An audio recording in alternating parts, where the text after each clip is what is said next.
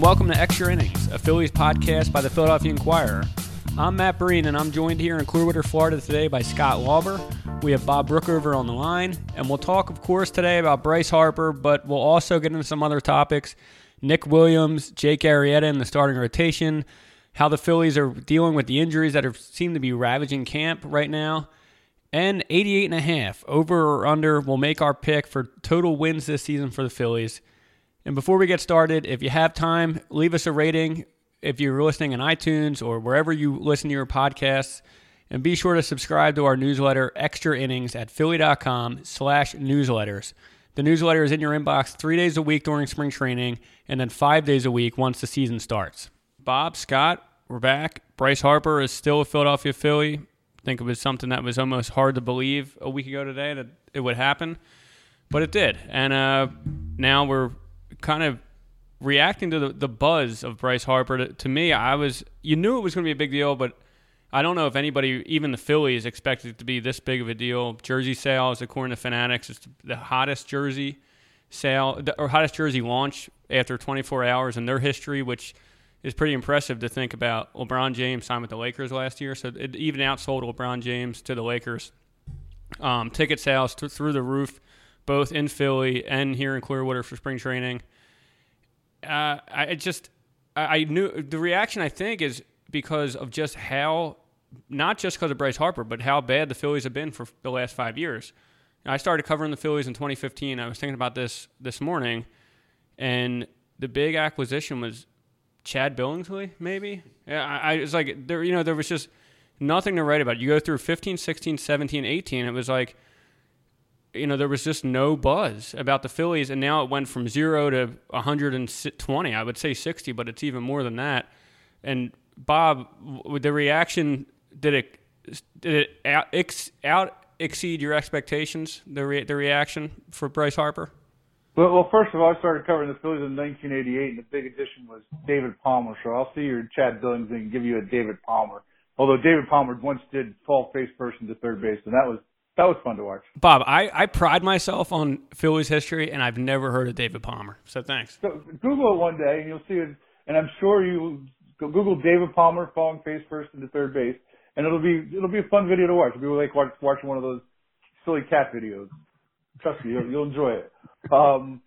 Anyway, am I surprised? Yeah, I'm surprised that there's been so many sales and that it could exceed LeBron James. I'm definitely surprised by that because I didn't think anything surpassed the king in our entire sports world, and for that to happen, yeah, I'm shocked by that. I'm a little disappointed that we didn't sell extra innings jerseys with the number 3 on the back of them, because those extra innings shirts should be selling better than they are.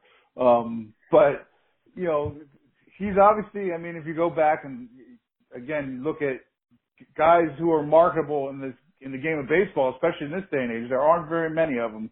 But Bryce Harper's at the top of that list, probably. I mean, he even more so than Mike Trout, just because he's just a figure that since he was 16 years old, as he talked about at the news conference, has been this guy that everybody focuses on. And when you see SportsCenter, it goes to Bryce Harper. So I'm not stunned that the sales have been so great, just that they've exceeded LeBron James, and it's such a cool thing for the Phillies because I mean. Let's face it, since you've been on the beat, Matt, this has been one dull team. It has. It definitely has. And Scott, you covered the Phillies in 2008, covered the Red Sox 2 World Series, right? Yep. Just for you personally, is it more enjoyable to cover a team when it's not necessarily winning, but just more interesting? Yeah, more interesting is the key. And I spent the good years here, right? 08, 09, 07, 08, 09. And then I went to Boston and had, teams that won, covered a team that won the World Series in 2013. But I also covered tons of dysfunction, like Bobby Valentine in 2012 and Beer and Chicken the year before. And so interesting is really the key. And the Phillies have not been interesting in a long time. You talked about Chad Billingsley in 2015 and having to cover sort of these lean years. I was thinking about this the other day. Bryce Harper broke in 2012. The Phillies haven't been in the playoffs since 2011.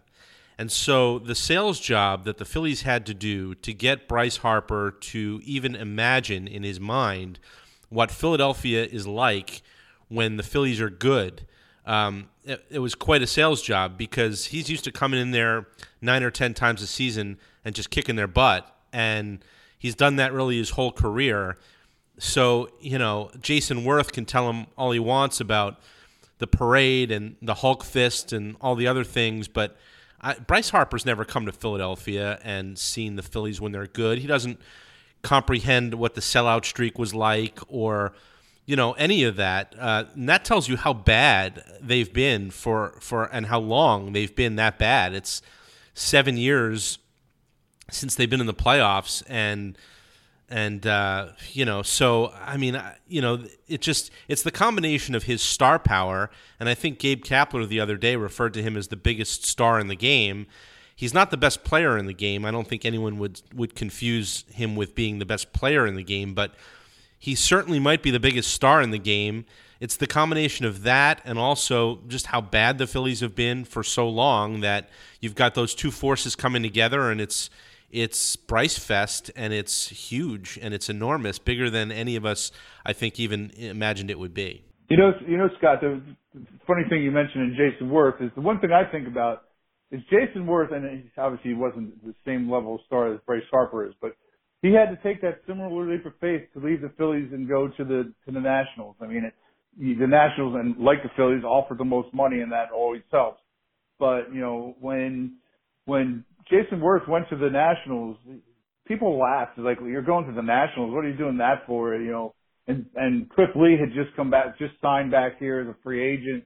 And, the Phillies, in the minds of Phillies fans, were going to be good forever, and there's a classic cartoon video, animated video of Cliff Lee talking to Jason Worth after he signed, and asking him if he was high, yeah, I must have been, but he took that leap of faith and felt like, hey, you know what, I see a team going in the right direction. I have to think that Bryce Harper solved some of that last year, and the Nationals the year before Harper went there, or the year after Harper went there, kind of got decent, and then took off, not to the expectations they wanted to, but I think maybe Bryce saw some of what Jason Worth saw in the Nationals and the Phillies 8 years ago.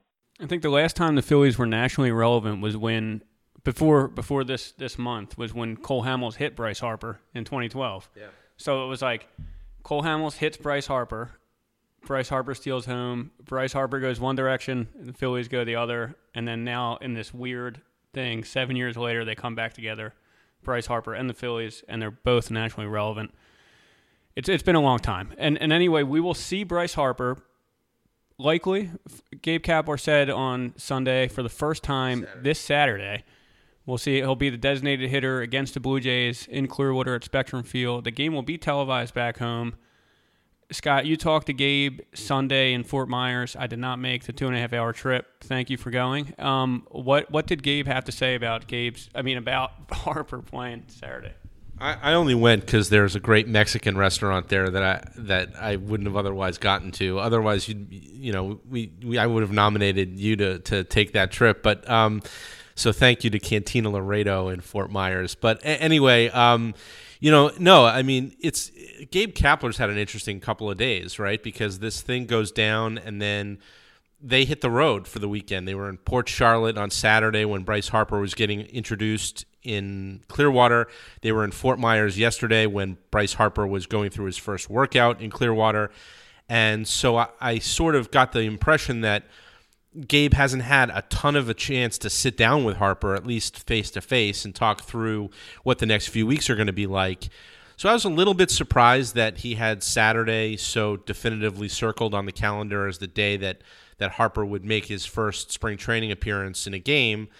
But it kind of makes some sense. It gives him about a week to kind of get himself ramped up.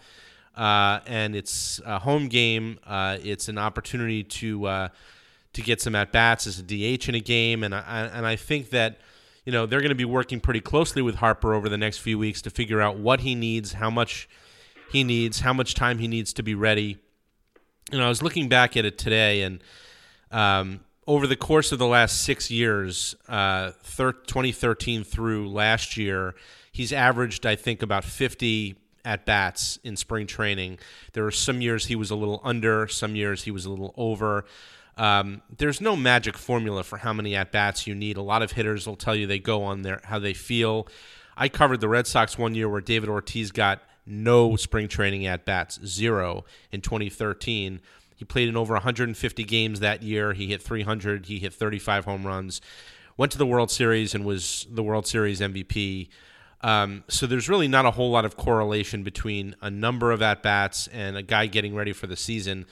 But, I think I took a look at it, and I think starting Saturday they'll have 17 games left in spring training. If he played in even 10 of those, you could see him somewhere between 30 and 40 at-bats. Late in spring training, they do tend to get 4 at-bats a game. And that's not that far off from what a normal spring would be for Bryce Harper. So all things considered, they get him into a game on Saturday, they go from there, and it seems like it's going to be enough time for him to feel like he's ready and swinging the bat the way he wants to be on March 28th. Bob, Bryce Harper is going to be the DH. He's going to be the DH on Saturday, which we know is not a National League position, but it could be a National League position sometime in this frame of 13-year contract.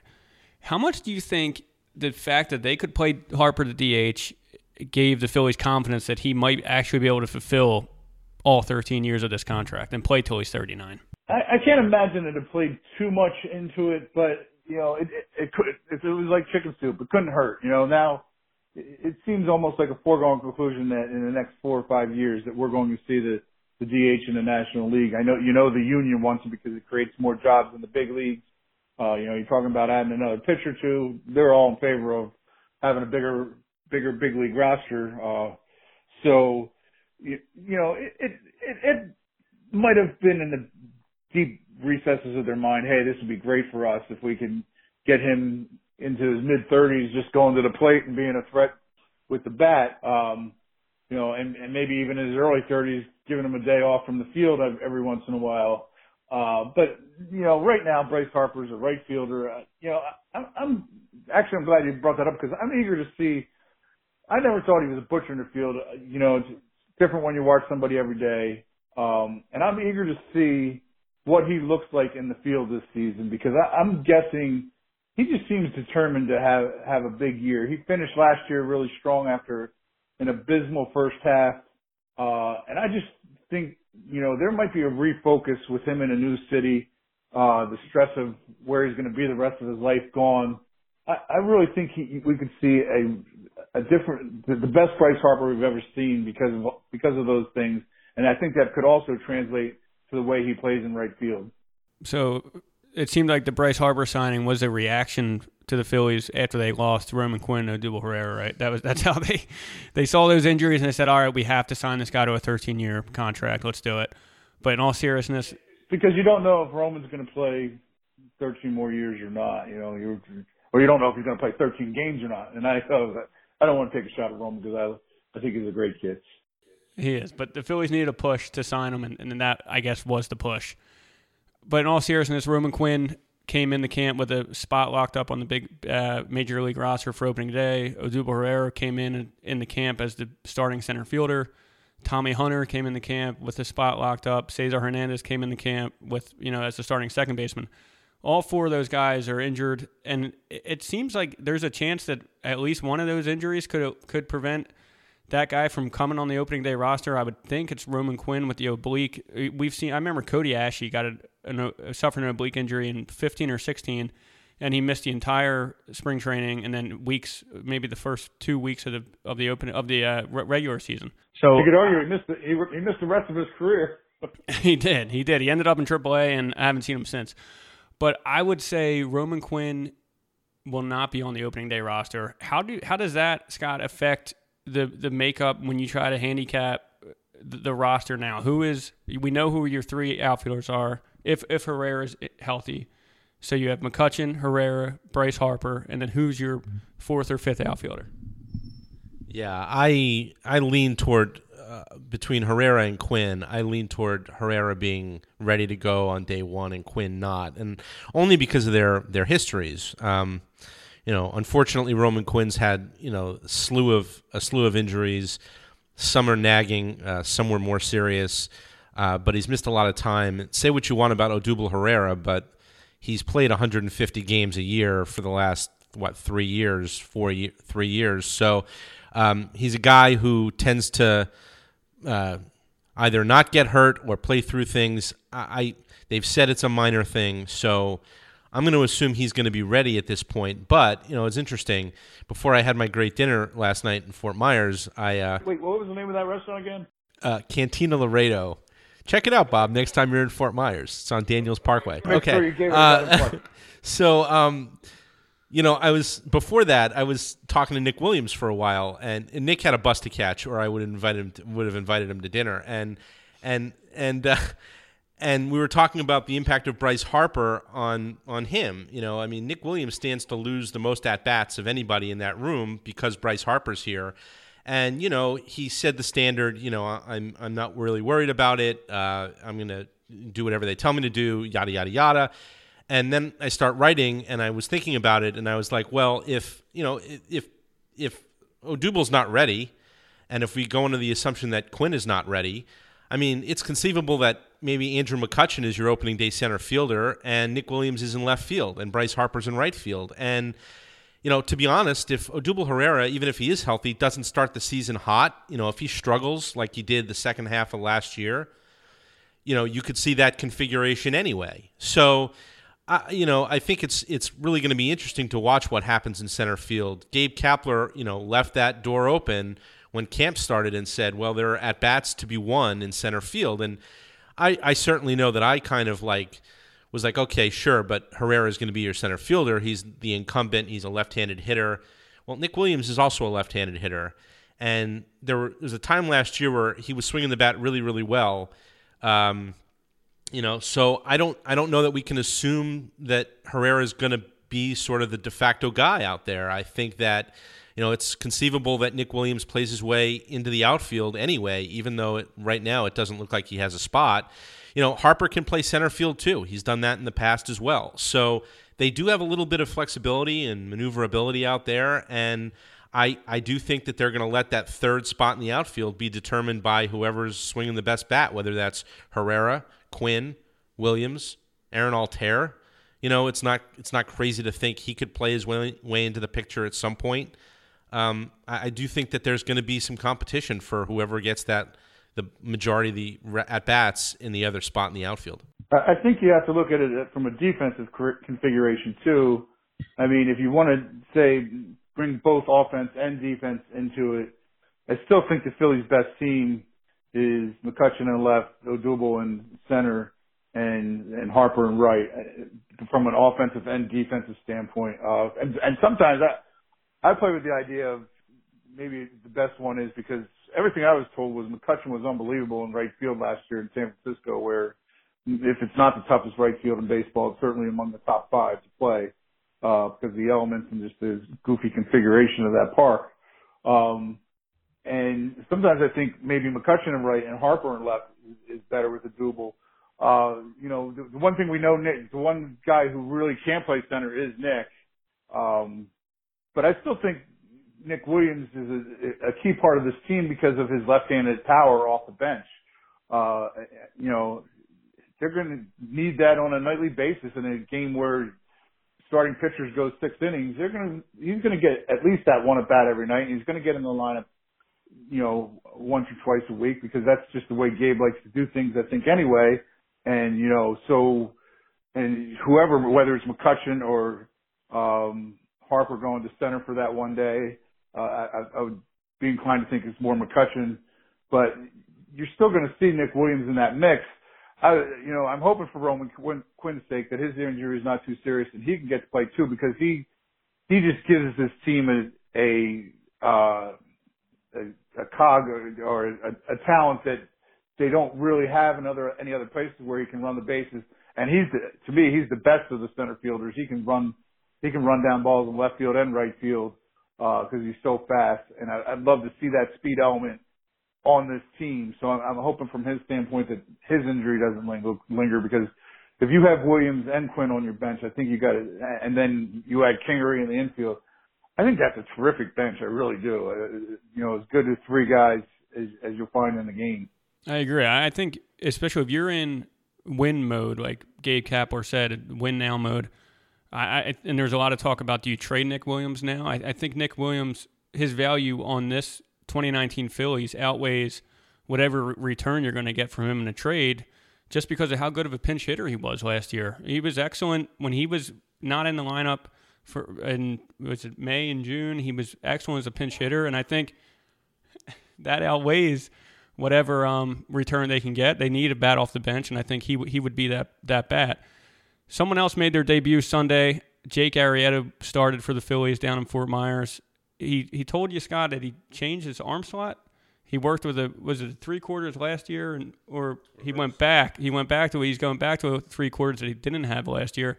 And what kind of impact does he expect that for him to be? Yeah, I mean, let's say we're 20 minutes into this and we've talked about everything but pitching, and starting pitching to me is going to be the biggest question mark that we have about the Phillies as they go into the season. It's the one area of the team that they didn't touch, that they didn't add to or improve upon, and they're banking on. We'll focus a lot on Nick Pivetta and Vince Velasquez and Zach Eflin because they're the three least proven pitchers in the rotation and all of that. But for me, Jake Arrieta is as big a thing as anything else in that rotation, because he was really good, in May last year. He was really good in July last year. Otherwise, it wasn't the Jake Arrieta that the Phillies needed or expected when they signed him. He really struggled in June. And then, of course, down the stretch, I mean, again, we focused on those three guys, but Jake Arrieta lost the game in Atlanta where the Braves clinched, and it was a 2-inning appearance, and it was, quite frankly, just a total dud.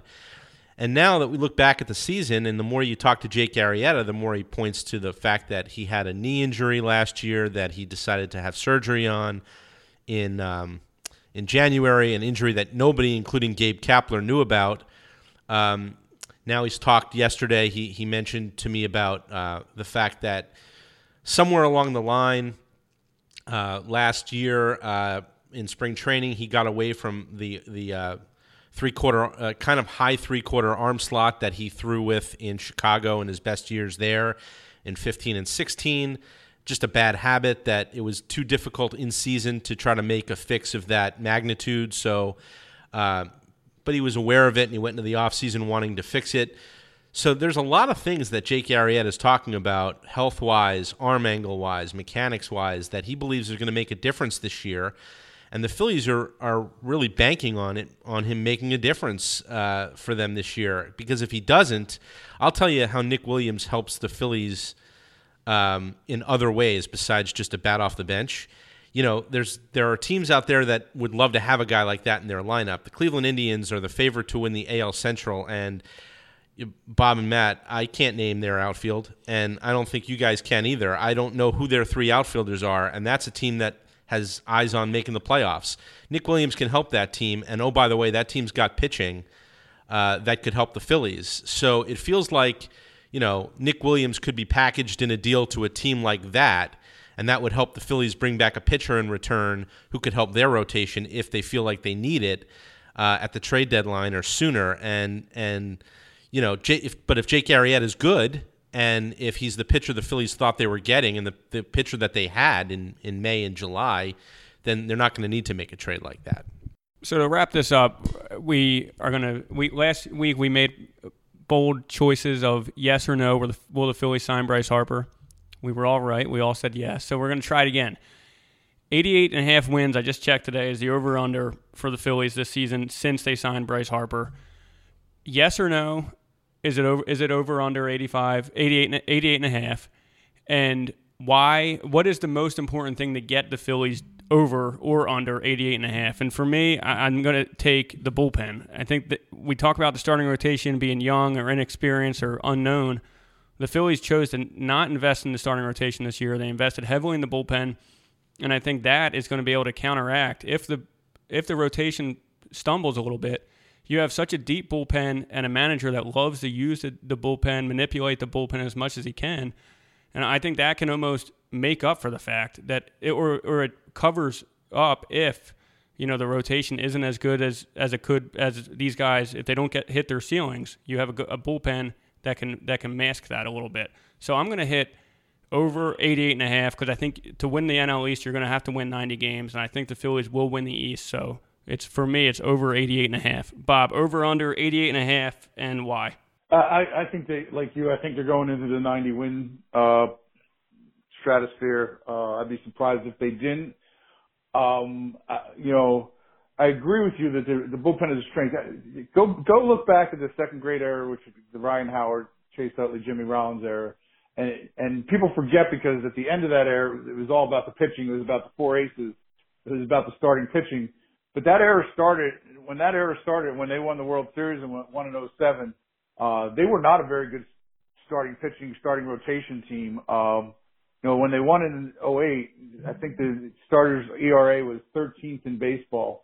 It was like 4.23, but they outslugged teams. They led the National League in home runs. They were tied for second in runs. And they had the best bullpen in the National League, and they had the best bullpen in the postseason. And this team is kind of built similar to that. Now, can they do it right away and achieve what that team achieved in their second year going to the postseason? I don't know if they're there yet, but, I always go back to what Charlie Manuel said, offense creates energy. And it's really true. I mean, if you just watch a single baseball game and, you always hear, well, your team didn't seem to have any life tonight. And, the manager will always say, well, we didn't have anybody on base. So that's usually a pretty good indication that there's not a lot of life because there's nothing really going on here when there's nobody on base. This team, if you look at the career on base averages of the guys that are going to be in the lineup, is going to have a lot of guys on base and they're going to have a lot of energy. And I think that and the bullpen, as you said, Matt, is going to carry this team over 90 wins and to a division title. Boy, these odds makers are good because 88.5 is a great number. I mean, a team that has the offense that the Phillies have or should have, and then the questions about the rotation, like 88 is totally where you'd go with a team like that. I think they'll get over. And Bob, your comparison's great. I was sort of thinking about those teams, those 07, 08 Phillies teams, and how offensive.